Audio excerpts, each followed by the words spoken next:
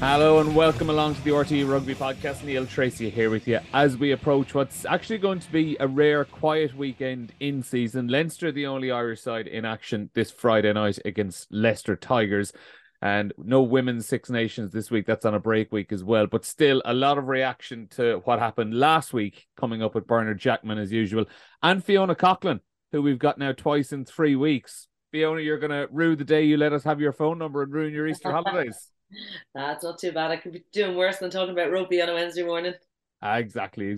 Listen, guys, we'll get straight into it because we've plenty to get through. We'll start at the Aviva Stadium, where I know both of you were on Saturday. Leinster 30, Ulster 15 in the last 16 of the Heineken Champions Cup. Leinster going to be taking on the Leicester Tigers again in a repeat of last year's quarter final. Birch, to start off with, just in general from Leinster, look, we all know it wasn't the prettiest game in the world, and conditions pretty much dictated that. It was a miserable evening in Dublin. But you got to give Leinster credit for the way they just navigated their way through all of that, and they made it a game that wasn't nearly as dramatic as it could have been. Yeah, and I think this is, I suppose, a byproduct of what they looked at over the summer when they analysed losing to the Bulls and losing to La Rochelle. That they need to be able to have different ways to play and need to be able to, I suppose, play winter rugby or cup final rugby when when it's needed, and with the conditions as they were, it really stopped both teams being able to play their normal high tempo high ruck race type game, because just it was so hard to it was so easy to defend because everything was much narrower. So I think Leinster basically went to their kicking game, which is very good always, to be fair to them. But it just dominated Ulster. Ulster just didn't have the length or the accuracy in their kicking.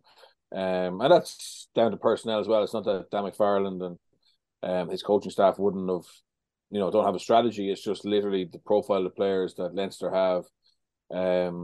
They've got some real weapons, and they've got variety across the back line, whereas Ulster are probably a team that are more set up to run, to be fair, and kick off nine a lot, predominantly off nine. So it just worked into Leinster's hands. Leinster were winning that territorial battle. I think they kicked for about 350 meters more than Ulster. They spent most of the game in Ulster's half, and once Leinster are there, they're very good at racking up scores, and they didn't need to get a bonus point. They just needed to win the game, and I think they'll be really pleased with how they matched up without Caelan Doris, without Gary Ringrose, without Johnny Sexton, in an Irish derby. With the weather sometimes making the difference in teams less. I thought Leinster would have walked away from the game feeling that they were comfortably better, to be honest. And I think it's a masterclass in PR from McFarland, because all week we've been talking, the debates suddenly become about Leinster in the media and among the fans, and no one's looking at the other three provinces' pretty poor exits from European competition. It's all been about, is it the coaching, is it the money, is it demographics? So I think McFarland's throwaway comment has saved a lot of focus on him, Ulster, and the other provinces. Yeah, Fiona, it seems like a lot of the talk in the last couple of days has been how do we bring Leinster back to the rest of the pack rather than bring the rest of the pack up to Leinster. Yeah, look, it's ridiculous conversations. No one was saying that about Munster in the 2000s, and similar story with Dublin GAA. And look at it now. Do you know what I mean? Sport is cyclical, but you have to commend Leinster what they've done. Obviously, they have the schools, feeding into their system, which ables them hugely. But then they've always had that. But now what they have is their pathways in place. They go out even further into the community and looking for the likes of Jamie Osborne, these players that are coming through. But the school system is huge for them. But that was always there. So I think we need to commend them, commend their coaches, and try and help the other provinces to get up to that level. You shouldn't be playing down. You should be all looking to play up. And I think the conversation's a bit ridiculous. Those demographics have always been there as well. Yeah, and Fiona, I think I agree with you, but also, like, it's not as if they've gone back to back to back European Cups. Leinster, like, they're a brilliant team and they're unbeaten this year, and there is a gulf, but like, they've no trophy in the cabinet. And I know we all think they're highly likely to get trophies this year, but this time last year, I certainly thought they were good enough to win a European Cup and the URC, and they didn't. So this is a conversation I think that should be happening if there's wholesale dominance, over 4 or 5 years. Whereas at the moment, I think Leinster themselves aren't even happy or satisfied with their trophy haul.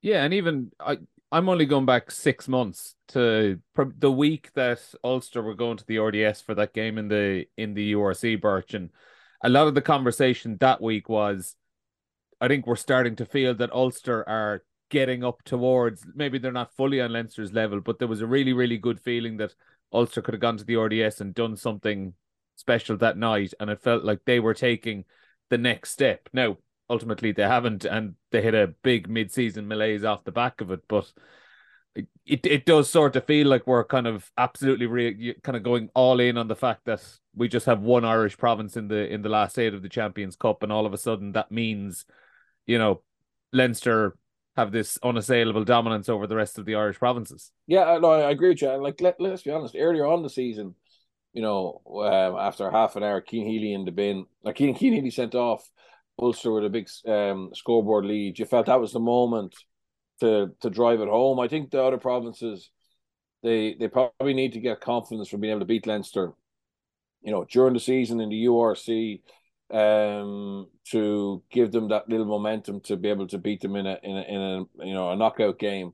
And certainly back in my time, it's a long time ago, but with Michael Cheika, we managed to beat Munster once in Musgrave Park, and it just gave us a little bit more confidence, that belief. And then obviously we were able to beat them at Croke Park when we were massive underdogs. And I think that's the problem at the moment, is Leinster's first string, second string have become very good at just quashing any kind of sense of rebellion or hope in the other teams through their domination. But that doesn't mean that, Roundtree, Wilkins, McFarlane, they need to keep trying to find ways of convincing their players there is a chance, and obviously then doing the work technically, tactically, recruitment, retention, to better prepare them. And it's brilliant by Leinster, because if Leinster can create that narrative in the other provinces, not among the fans or the media, but in the other provinces, that they're impossible to catch, well, then that's going to make it easier for them. And and again, the job of everyone else is to say no, they are beatable. There's a weakness there, and we're going to find it, and we're going to exploit it, as La Rochelle have done, as Saracens have done, as the Bulls have done in knockout games. I don't think there's any doubt that Leinster, over the course of the season, will win the URC league, right? But after that, it comes down to 80 minutes in the knockout stages, and that's the worry. And I think that we can't have that excuse mentality of demographics or anything like that.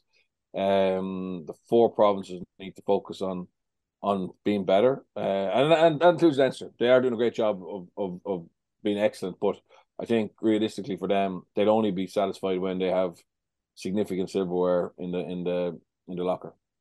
Yeah, and Fiona, you mentioned the Dubs earlier on there, Fiona, and it is a little bit similar as well. And I almost get the feeling in the first couple of days of this week that Leinster are kind of doing exactly what Dublin did in that situation. Like, you see Stuart Lancaster was kind of on the defensive a little bit the other day, talking about, well, we've produced these players, we haven't bought them in from anywhere else. And it was something that Dublin did very, very well in those days when they were being criticised for the resources they had, where they were almost kind of using that criticism against them as the motivation, and kind of feeling as if they were under fire over it all. And in the end, they actually came out kind of fighting even stronger off the back of it. And it is a nice little motivation for Leinster to have. I don't think they need extra motivation in the fact that they don't have those trophies. But yeah, like, they'll have confidence in what they've done and how they've developed players and how they've developed so many internationals, homegrown talent. Like Stephen Ferris said the other night, the last homegrown international for Ulster in the forwards was Ian Henderson in 2012. So yeah, Tom O'Toole has come through, but he's come through from Australia and then back in, and there's been other players.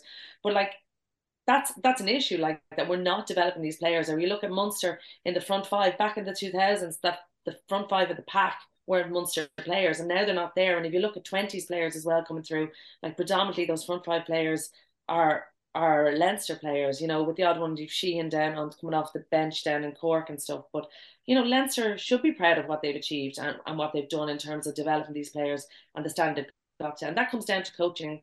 Lancaster's done a great job since he's gone in there, marrying the two of bringing the young players in and then increasing the leadership capabilities of the players that were already there. So I don't think they need any extra motivation, but they should be proud of what they've achieved in terms of development and players getting to that level.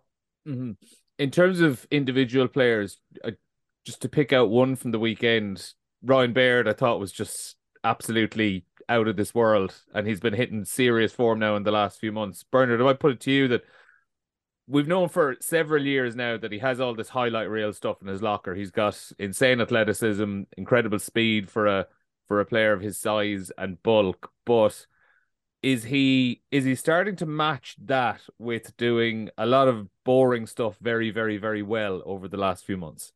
Yeah, I think he's a brilliant example of somebody that Leinster have really kind of managed well, because, as you said, we could all see this amazing athleticism, but they've made him earn it. They've made him earn it. Like, he's been dropped and out of the squad for quite a long time, and that's hard to do sometimes with a player like him who has those moments of brilliance that can make highlights videos and potentially change a game.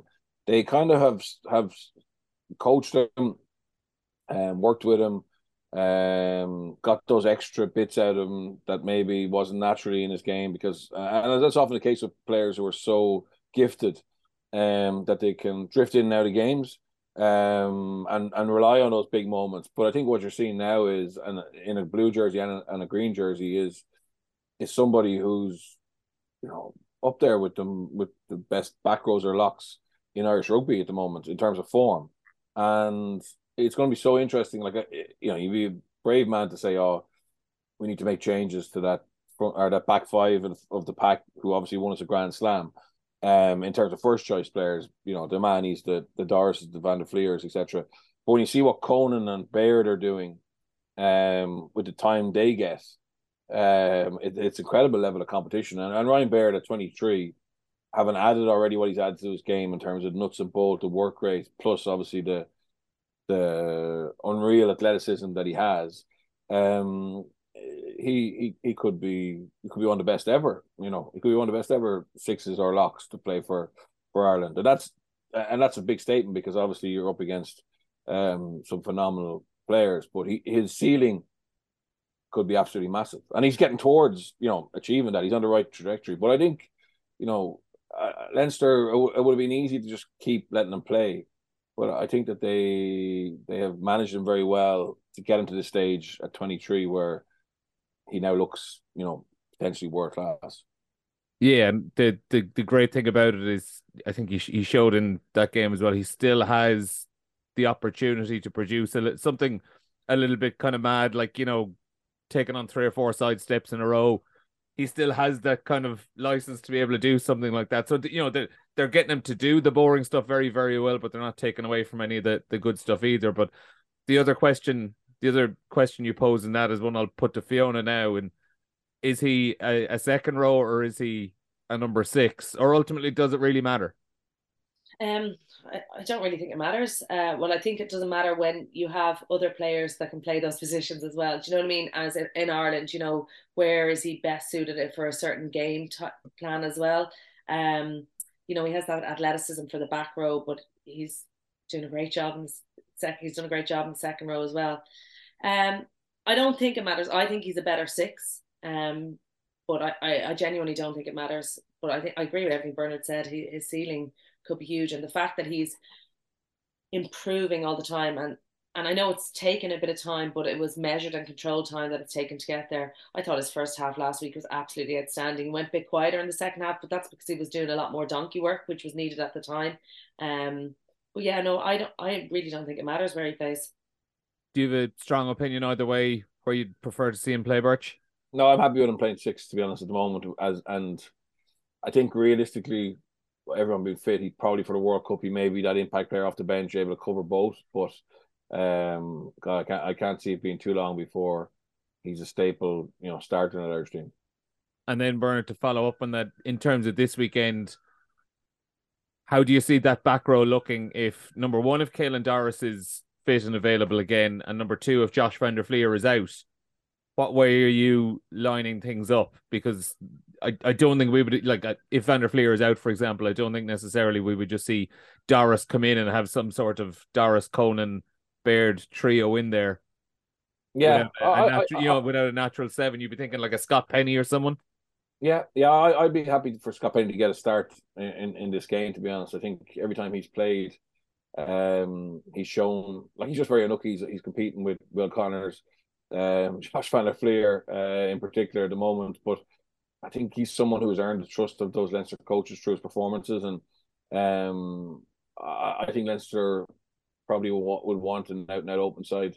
If the conditions are a little bit better, I think that'll be important because they want to play against Leicester, even though Leicester are a very kick-focused team. Leinster will want to bring their natural game to the game, I think. So I think Penny could start. I don't know. I would be happy enough to be honest, to go with Conan and Baird again and have Doris on the bench, and that's just to bring him back in, easily. And he'd be some impact player to come on. I think it'd be hard on Baird or Conan to leave them out this weekend. And that's not saying I don't think Doris should be in the first choice team, but just I think that would be a boost for Leinster on the bench and also a natural way back in. Not to completely go back on what we were talking about at the start of this podcast, Fiona, but to hear Birch say keep Doris on the bench and he'd be a good impact to have. I mean, bloody hell, that's a decent luxury to have, isn't it? But then I don't have to tell him. I don't have to tell him he's not starting. It's easy from here. The players who don't even make their 23 for Europe, like the likes of Rhys Ruddock, who was absolutely outstanding week in, week out, and they just have that depth. Like Will Connors was battle playing with Leinster A, and do you know what I mean? So they just have such depth, particularly in the back row. But I fully agree with Bernard on Scott Penny. Like every time I watch him play in the URC, I'm like, he's man of the match. It's hard to believe he only has 2 Champions Cup games down now. And I think he's warranted that start. I think Doris is definitely a better player than Conan and has more to his game. But Conan was absolutely brilliant last week, and he did what he had to do and more, and a deserving man of the match as well. And then to move it on to the Leicester Tigers, Fiona, what are you expecting from them this weekend? I found it hard to get a read on them this season. It felt like they had taken a backward step maybe in the first half of the campaign. Then they lose Borthwick. They have kind of settled over the last 5-6 weeks with Richard Wigglesworth. But do you see them being able to beat Leinster this weekend? Is there a weakness in Leinster's game that you could see them going after? Well, they're talking themselves down anyway and talking Leinster up. I haven't been hugely impressed with them at all. Even last week against Edinburgh, I know the conditions were horrific, but they weren't even doing what they normally do well, like that kick and chase game. They've obviously really talented individuals, but I just don't think they're cohesive as a team. Like even, there's the likes of Pollard, Stewart, but they don't really play with, I know Pollard's a kicking 10, but they don't really play with the backs that they have. They really rely on their forwards who aren't cohesive. I think they only have 3 second rows fit, so they don't even have a squad to choose from in terms of, your fits or your playing. So I don't think Leinster have much to worry about really in terms of if they get themselves mentally right. I think they're a far superior team. Yeah, Birch, do Leinster really need to have a big off day to give Leicester the opening? Yeah, I think so. I think we've seen Premiership teams come to Dublin in the past and just get blown away. I think there is a gulf. I think Leicester, I agree with Fiona. I think they're not where they were on the Borthwick. They had unbelievable clarity around how they wanted to play. And even though Wigglesworth is obviously a disciple of Borthwick, I think it's just a little bit off at the moment. And I don't think they have the power up front to be able to dominate Leinster, which probably is the only chance someone has of beating them, is if they can put a real squeeze in that pack. And I think it's a good draw for Leinster, to be honest. And they'll come and they'll pitch. I think they're trying to, lull Leinster to the false sense of security, but I just don't think they have the tools to be able to really threaten them. That's 8:00 on Friday night, Leinster against Leicester Tigers, live on RT2 and RT Player and RT Radio 1 as well. Before we move on from this game, guys, though, Ulster fought hard, always seemed like they were kind of just chasing the game really though. But in terms of the rest of the season, Fiona, is there stuff they can take out of that performance to carry them in with them into what they presume now is hopefully going to be a home quarter final in the United Rugby Championship, and have a crack at, potentially getting to a final, and who knows after that.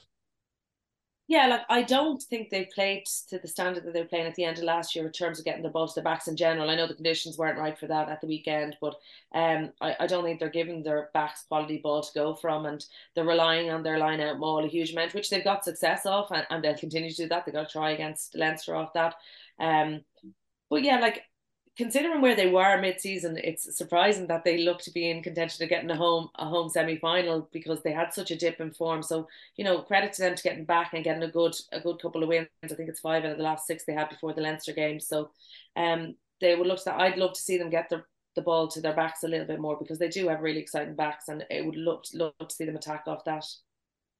And Birch, one player to mention, Jacob Stockdale. He's someone who's been in a real tough run for probably a couple of years now between injuries and form. But in the last month or 6 weeks, is it looking like bit by bit every game where he hasn't been absolutely out of this world, and back in his 2018 or 19 form, but it does feel like we're kind of starting to see glimpses of what you'd say the old Jacob Stockdale. And I say that with a pinch of salt. He turned 27 the other day, so he's still got quite a decent career ahead of him if he can get back to those levels. But he had a couple of lovely moments at the Aviva Stadium, particularly in the first half with that up and under that led to James Hume's try. But I don't know, does it feel like we're starting to see a couple of glimpses of the old Jacob Stockdale back? Yeah, no, I think it has. I think it's taken him a while, but I think over the last 5 or 6 games that he's played, you have seen him grow in confidence and be the threat that he is. He's probably the shining light for Ulster last weekend. I think it was a dark enough day for them individually, but I thought he certainly would have put his name back in the mind of Andy Farrell. I wonder, is there enough to his game at the moment when you see how Farrell likes his wingers to play?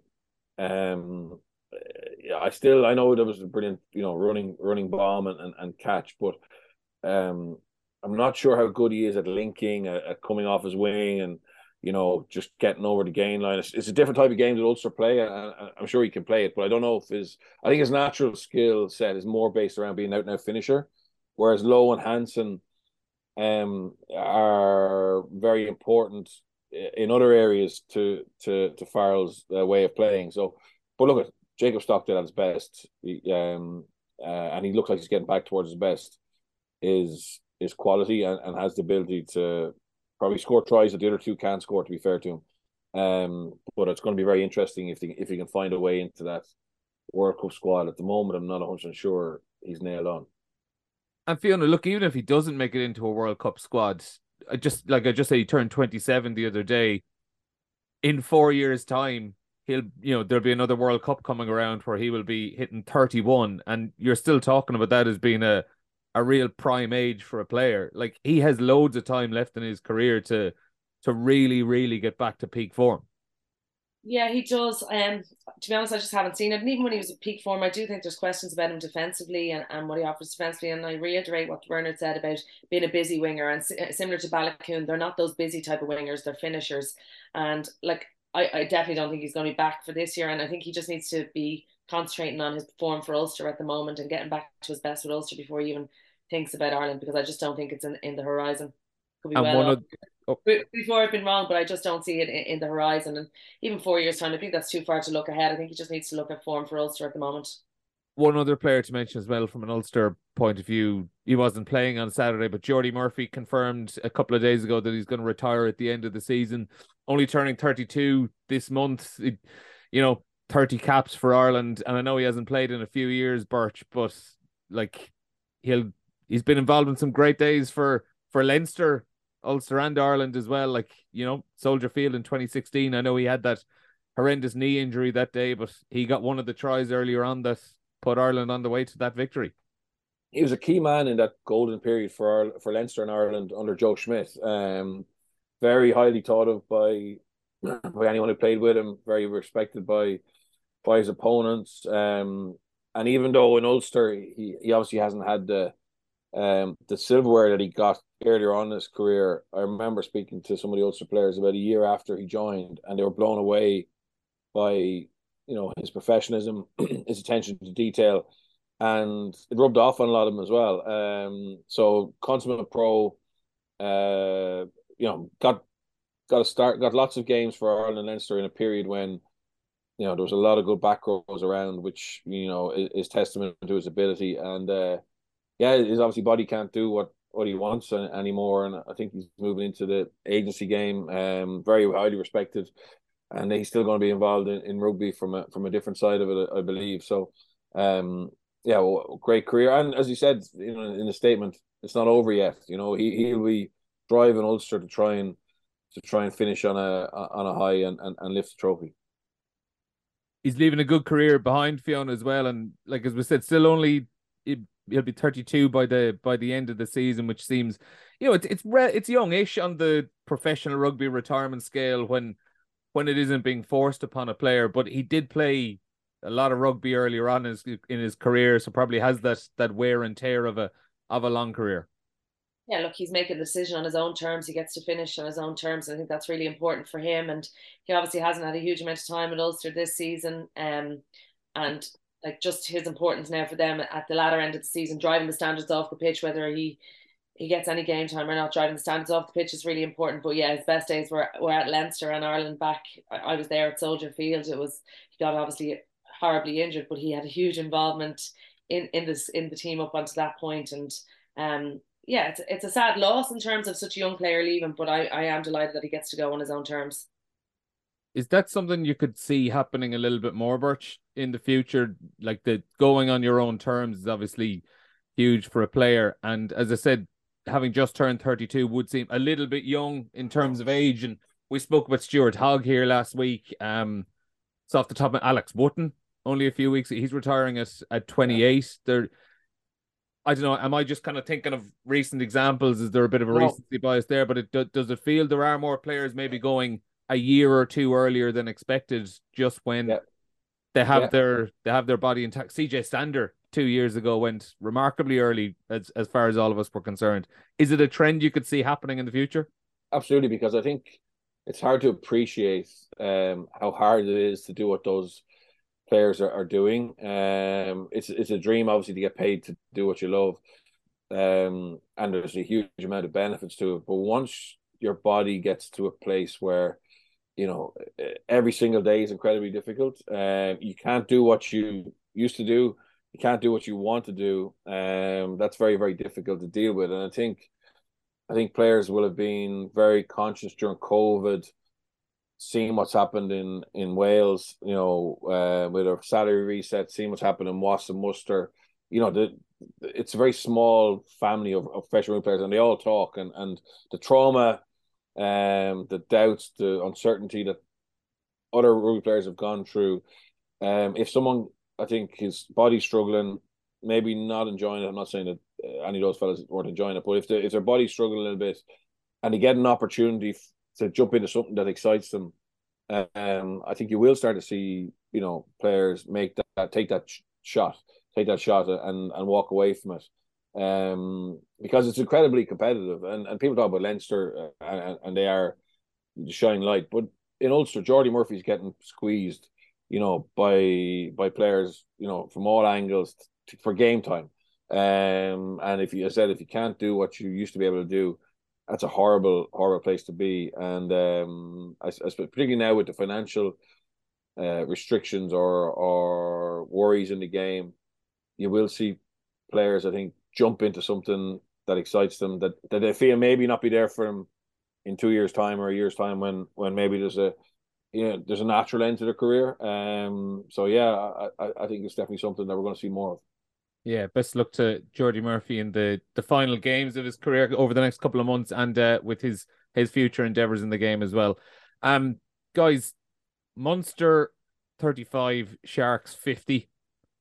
We were on this podcast last week, Birch, and I'll remind you now of being at the Aviva Stadium on Saturday, and the first thing you said to me, who was that Egypt that said Munster would win on the podcast last week? But Yeah. look, no, but Eddie was. I do know, but I do think there's a relevance to it as well, because a lot of the argument, and it wasn't just you that were saying it, but was, Munster have an ability in Europe in big games to bring themselves up to the occasion. Is there a worry that they are no longer capable of actually doing that? Of bringing themselves up those extra couple of gears simply because of the height of the game or the height of the occasion? Yeah, and to be honest, the reason I thought they would do it is because pretty consistently they've always managed to get that extra 10% in a European game, knockout game in particular. But they didn't this weekend. I know the first half they were okay, played some nice rugby, but just to release and be so poor in that third quarter. I've never seen them do that in Europe before to that extent. In a must-win game, they've messed up in group stages, put themselves in horrible positions, and then got out of it. More often than not, through some kind of miracle or outstanding performance. But yeah, it wasn't there at the weekend, and the evidence, based on what we saw against Glasgow and the second half against Scarlets, pointed towards another, heavy concession of points. But I genuinely felt, Sharks hadn't been great, very inconsistent. I felt Munster would have relished that opportunity, backs against the wall. But I don't know. I have said it before. I think, they need a new crop of leaders to replace the O'Mahonys and Murrays when they finish. And they've basically been putting fingers in the dike for to go to 10 years, and leading them and keeping the show on the road to a certain extent without obviously getting silverware. But it now looks like it's a complete rebuild job for Graham Roundtree. And I think if that's what it has to be, it has to be. Munster, the Munster branch, the board that advises, the IRFU need to work together to make sure that they can be competitive. I think it's worrying. There's only one Irish province in the quarterfinals. That's, we don't want to be. I don't think we want to get to that stage where Leinster are brilliant and the rest are also rans, and it's only 1 year. But the manner of which, fair enough to Ulster, they lost to Leinster, but the manner of which Connacht blew out in Benetton and Munster went out in the Sharks wouldn't fill you with confidence. Yeah, and like you said there, it's only 1 year, but Fiona, like for example, it's this year because of how last year ended. Like if you look at how the tail end of last season went, where they ended up falling down the seeds in the United Rugby Championship, that's how you end up playing Toulouse in the pool stages of the Champions Cup this year, and those games against Toulouse are why Munster ended up being sixth in their pool rather than third and having a home quarter final. And if you look at how the URC is going this season, unless they pick up a win or two in the last couple of games, first of all, they mightn't even be in the Champions Cup next season. They have to secure that first of all. But even if they do secure it, again, they could be down the seeds in the bottom two, and potentially that would mean a trip to La Rochelle or Toulouse or to Saracens next season again in the Champions Cup, and that automatically gives their chances of getting through to a quarter final or a semi-final. It knocks it down quite low. To be honest, I'd be concerned about the next two games over in South Africa. Obviously they're home this week, kind of recuperating, but go back down there, play the Stormers and the Sharks, and needing possibly 2 wins, depending on the other games go, to even make Europe next year has to be first and foremost, because if they don't make Europe, the knock-on effects are just going to be huge in terms of money coming in, season ticket holders, recruitment then going forward. Like, I don't even know where they are at recruitment now. I know, Bernard, you've been banging on for the last 2 years that they need a big front row player, and I don't know if they're any closer to that, or even if it's in the pipeline because they signed another centre again. So I think their focus definitely has to be making Europe first and foremost, because at the moment it's on tenterhooks whether they do. Yeah, Birch, in terms of, as Fiona said, with the front row, it seems it's John Ryan coming back, but the hooker is a position that we've been talking about for a couple of years now, where they need a real big body. It doesn't look like there's anything coming through there from abroad, or an NIQ option. yeah, at the moment, my understanding is there's nothing coming in bar John Ryan, and he will be a good addition to them, but you'd have to feel that's a shortish term, option. And I don't think it's enough. When he was there before, it wasn't enough.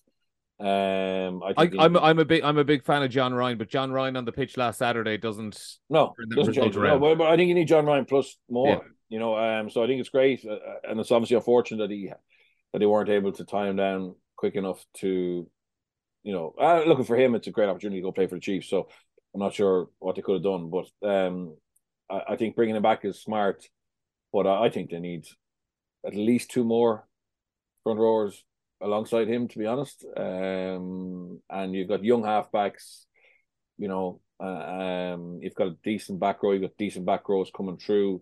You've RG Snyman, who you'd hope, will get back to his best, and there's no reason to doubt he will. You'll have Tyg Byrne, you'll have Jean Klein, you'll have Tom Ahern, you'll have Wycherley, etc. So I don't think the back five is a weakness of the forward pack, but I think that front row, when you look at where the best are, the La Rochelles, the Toulouses, the Leinsters, they pretty much have two internationals in each position, either current or very recently passed, and that's the level, and it's very difficult for Roundtree or Kiriakou, to make players who aren't international class, in a position like that where a lot of it's around your size and your power, be able to compete with them. It's just, and the Sharks front row and front five at the weekend were laden with quality internationals, and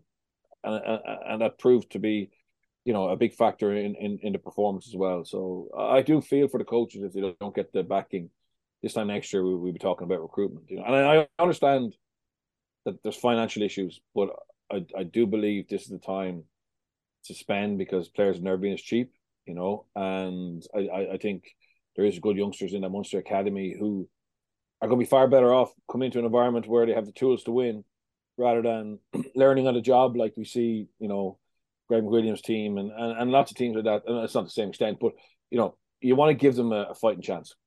Mm-hmm.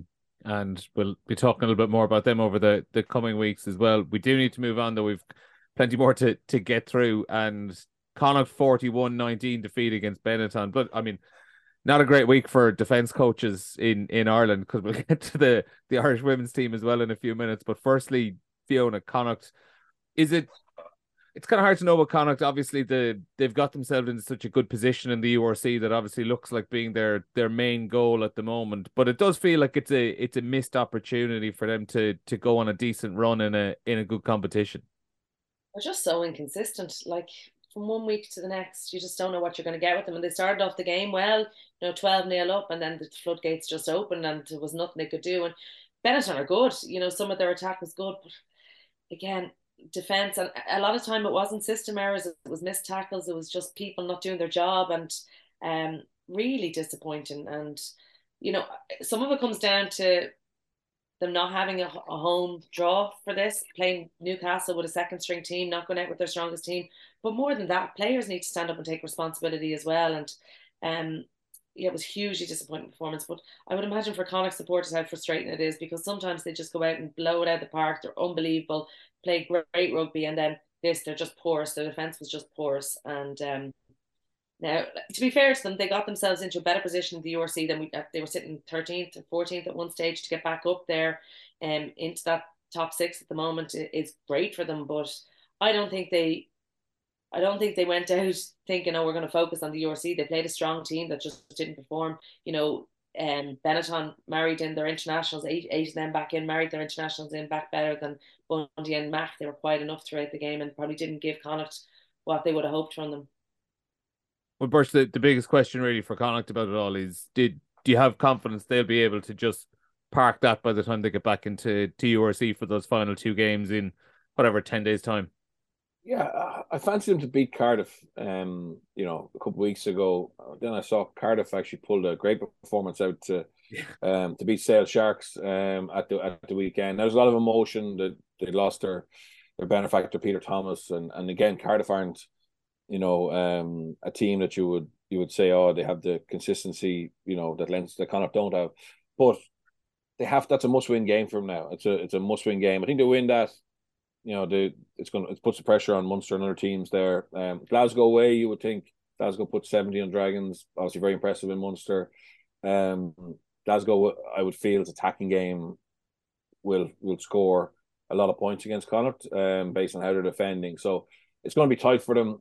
And it's just frustrating. I totally agree with Fiona. They messed up in Newcastle. Newcastle had nothing to play for.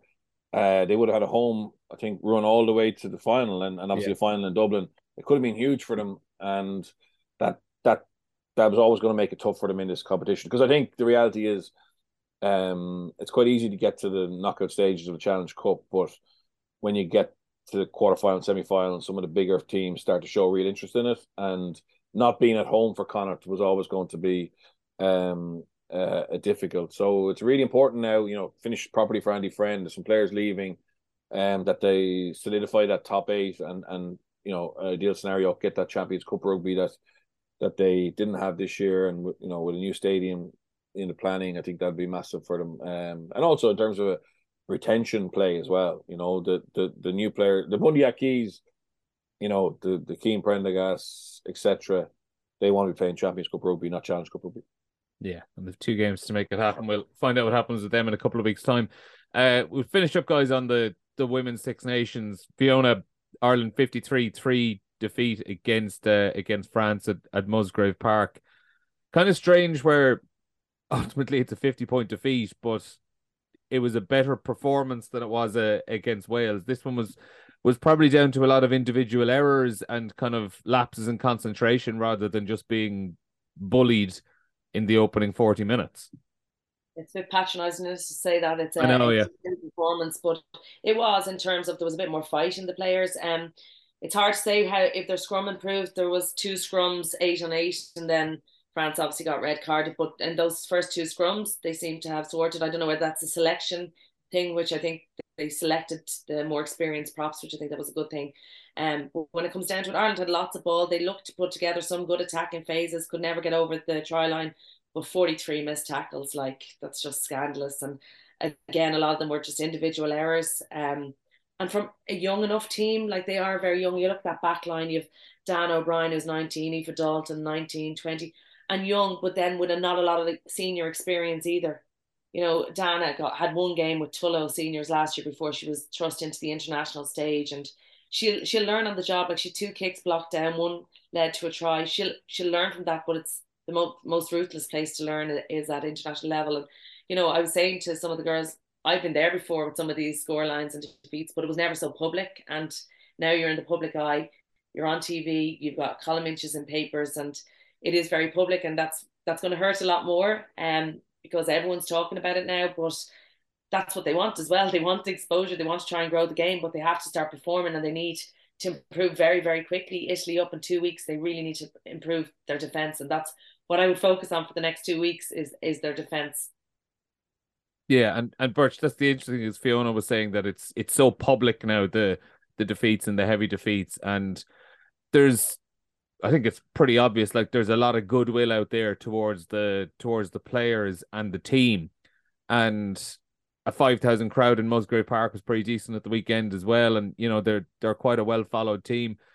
It's going to be interesting to see what happens if they are still going through this difficult period in 12 months' time, and how that affects both the players and both affects the mood around the squad as well, where we see it in the tournament as a whole, where England, anywhere England are going now, they're drawing enormous crowds because of how well they're doing. But even for a tournament as a whole, if you have England completely dominating, or maybe just England and France dominating, it's quite exposed now that the Women's Six Nations is out in its own window. Yeah, and I think Wales have sold out Cardiff Arms for the clash against England, so that's really positive. I'm really interested to see if Wales actually are have they closed the gap. I know they were very impressive against Ireland, but if Wales close the gap, and I know it's a little bit different because their players can play in the English competition, but I think that would give hope to Ireland, Scotland, Italy, because Wales were 2 years ago in a horrendous place. We beat them, was it 48-0 or something, Fiona? Yeah, so That was only 2 years ago. Yeah, so that would give us hope, you know. Now, obviously, they've got different competition structure on their doorstep, and I think that is important. But yeah, I just hope there is a lot of support for this Irish team, and I suppose the challenge for them now, and when you become professional and when you have more training time and all that stuff, is just to show improvement, you know, weekly. Not look, I think anyone who understands the challenge they have in terms of the youth, where they're coming from, understands it's not going to be overnight. But you just like them to, you know, to show that they're getting better each week. And I think France, to be fair, was an improvement on Wales. It needed to be.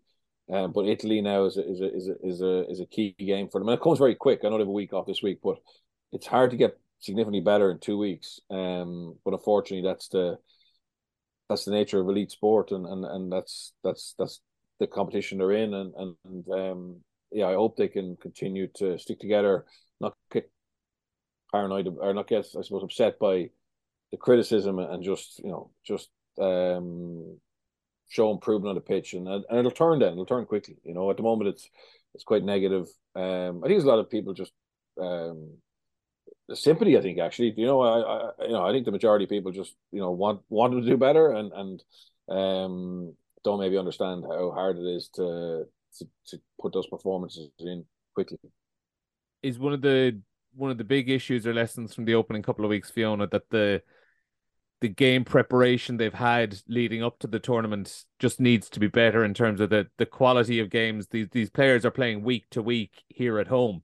Obviously, you've the players who are over in the Premier 15s in England, and they're getting a good level. But is it showing up really that the All Ireland League and the Interprovincial Championship isn't really up to scratch in preparing teams for the cut and thrust of a Six Nations Championship or Test rugby? To be honest, I was a bit disappointed with our Premiership players that came back that didn't front up in that first game. I would have expected more of them because they are at that higher level week in, week out. But yeah, look, the Interpros, from when I was playing, I didn't see its value. I didn't see its worth. They're coming together for 3 games. There's no succession planning year on year. There's no kind of pathway of players. There's no one tracking those players. And the AIL then, well, sometimes it is a step up over Interpros, to be honest with you.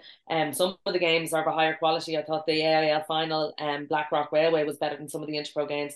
And then they went to that Celtic Cup challenge, which probably deluded Ireland where they were. They won that. They beat Wales Development and the Scottish Thistle twice, but it probably deluded Ireland that they thought that they were better than they were, when very few of the starting Welsh or Scottish players played consistently in that. So yeah, there has to be a huge amount of work about where the RFU are going next. Are they focusing on the AIL or the Interpros as that pathway of development? And, you know, look, in fairness to them, they're putting money in now. They've put 2 strength conditioner and a skills coach in each of the provinces to ID these younger players and get them into a higher standard. But they need to be playing games, and higher level games week in, week out, in order to improve them, and that they're learning at a higher level quicker. So it's going to be interesting the next year, kind of what path that takes. But, you know, to start this, I was saying, oh, we need to make top 3 to make the WXV. Now I'm like, we just have to avoid the wooden spoon, so we're not in tier 3, that we at least get into tier 2. But yeah, there is a lot of money going in, and there's a lot of pathways being put in place, but it's going to take time to see kind of them come through. It could take 3 years, to be on 3-4 years, to be honest with you. And Fiona, that's the long term. In the short term, and I'm talking very, very, very short term, I'm talking next week. You say must win, it's must win Yeah, against look, Italy. Italy have produced some good performances. You know, they were good against France. They got absolutely pummeled against England. They do have a lot more experience in their squad, and they did have a lot of players at that World Cup together for 2 months. But sometimes they're the master of their own downfall. They don't have an out-and-out kicker to get them out of trouble in their own 22, and they like to overplay it. A quick start is really important for Ireland, but as I said, defence, like making those tackles, ensuring their systems are in place, making those tackles, I think that's going to be huge for them. Birch?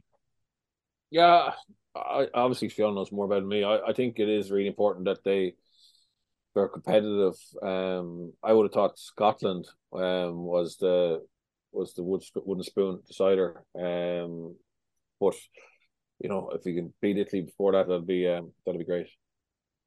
All right. Well, I've taken up enough of your time. Are you both at the Aviva Stadium on Friday evening? Yeah. Yeah, look forward to it. It's going to Very be good. try, or else I'm bringing a brolly. Yeah, I will. I will see. Oh, you'll be pitch side then, will you? Well, I'm pitch side, but yeah, I know hair dryer, so I need to keep it Yeah, dry. I pity those poor souls who forked out their tickets in the front row, and you're standing there with your umbrella. But look, that's a Friday night, 8 o'clock kickoff on RT2 and RT Player, and live commentary on the radio as well, RT Radio 1. But for now, Bernard and Fiona, thanks a million for joining us. Cheers. Thanks.